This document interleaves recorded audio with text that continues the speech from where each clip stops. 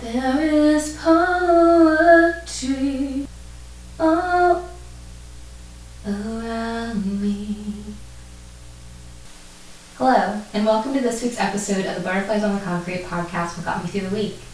This week, I'm going to talk about the Korean drama Once Upon a Small Town.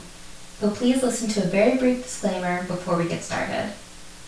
This podcast is for entertainment purposes only and is not intended as a substitute for any professional, medical, psychological, financial, legal, or other advice, diagnosis, or treatment. If you feel you are in a life-threatening situation, please promptly contact the appropriate authorities, medical providers, or crisis intervention service providers in your local area for immediate assistance. All rights are reserved, and this podcast, in whole or in part, may not be distributed, reproduced, or otherwise used without the written permission of Hyssop and Ebony LLC. Alright, now let's get started. Once Upon a Small Town is a short romance drama that I found on Netflix. It's only 12 episodes, and the story is pretty simple, but I think that's what makes it charming to watch. The female lead is Joy, who's a member of the popular Korean girl group Red Velvet, and she plays An Ja-young, a police officer in a small town 4 hours away from Seoul. I first saw her in the show The Liar and His Lover, and she did a really great job portraying her character in that drama, so I was looking forward to seeing her in this show, and she did not disappoint. The male lead is Chu Young-woo, and he plays Han Ji-yul, who's a veterinarian who lives in Seoul. The story begins with Ji-yul at work at a veterinary hospital in Seoul. He gets a phone call and rushes out of the hospital, and then we see him end up in a small town where his grandparents live. He shows up at their house, but they aren't there, and when he goes to hop over the fence to get inside, he's caught by a police officer, and that officer is Ja-young. When she sees his identification, her demeanor changes into one of disbelief. Eventually, we learn that he's the grandson of the only veterinarian in town, and his grandfather tricked him into coming there by feigning an urgent medical situation so that he can manage the hospital while his grandparents go on a cruise together. He reluctantly adheres to his grandfather's wishes and manages the hospital, but he doesn't pretend to be happy about being there. We watch him adjust to living in a small town, and at first he doesn't seem to like how nosy the town's residents are, because he believes in having healthy boundaries, and they don't. However, over time, he begins to see the value of being there and falls for Ja-young too. Next, I'll share some of the elements of the show that I enjoyed, but please note that there are spoilers ahead. The premise of the show is just really cool.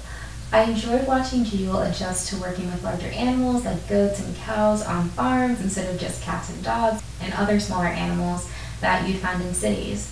In the beginning, though, we do see him help an injured dog. The dog gets trapped on a farm while raiding chicken pens, and he rescues it. In the process, he scolds Ja-young for not reprimanding the farmer for violating animal protection laws and setting up traps that ended up harming the dog. Ja-young is somewhat lenient with the residents that she's known throughout her whole life. Ultimately, she adopts the dog that he saved. Ji-yul has to adjust to walking and riding his bike over long distances to visit patients until he's able to get a car, and he also has to work longer hours than what he's used to. It's kind of amusing to see him frustrated with all of these changes and endearing to see him overcome the challenges he faces at work. He also has to get used to his nosy but caring neighbor. An example of this is when members of the Women's Association barge into his grandparents' home to bring him food in the first episode.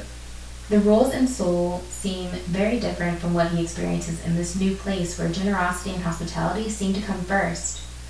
Ja-young is also very friendly and welcoming and helpful towards him, and it takes some time for him to warm up to her because her behavior is so different from what he knows. Another element of the plot that I enjoyed was that Ja-young and Ji-yul first met when they were younger, but he forgot about it while she has always remembered him. We see her go through the motions. She wishes that he had remembered who she was and gets upset when he didn't, but then she accepts that he forgot about her because she recognizes that he won't be in town for very long anyway, and it was a very long time ago, so it seems as if she realizes that she might have had too high expectations. What's nice about this plot point, though, is that he doesn't remember her until close to the end of the show, and yet we see him gradually fall for her bright and kind personality and empathize with her having been abandoned by her mother, even without knowing that they have a shared past. And that's even better, isn't it? That he doesn't fall for her because he once knew her, but instead he loves her for who she is, as he knows her right now in this moment.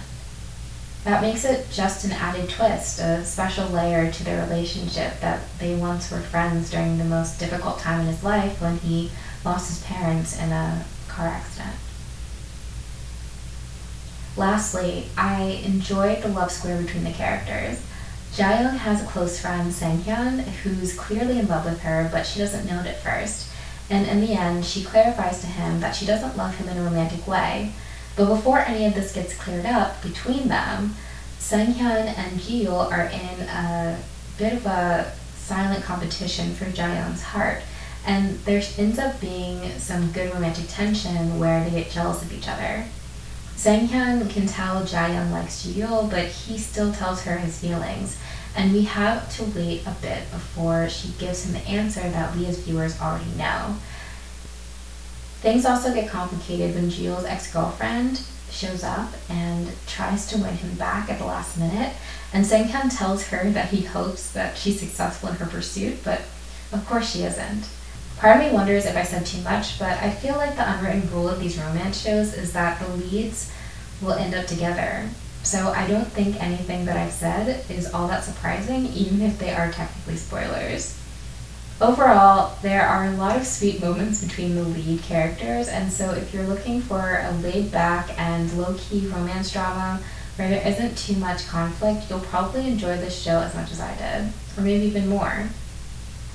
Thank you so much for taking the time to listen to me talk about Once Upon a Small Town. I'd love to hear your opinion of the show if you watched it, so please leave a comment on this episode's post on our Instagram page at What Got Me Through the Week, or send an email to whatgotmethroughpodcast@gmail.com. The transcript and audio for this episode will be posted on hisupinavenue.com. Until next time. Ocean waves on busy streets, butterflies on the concrete. Beauty I could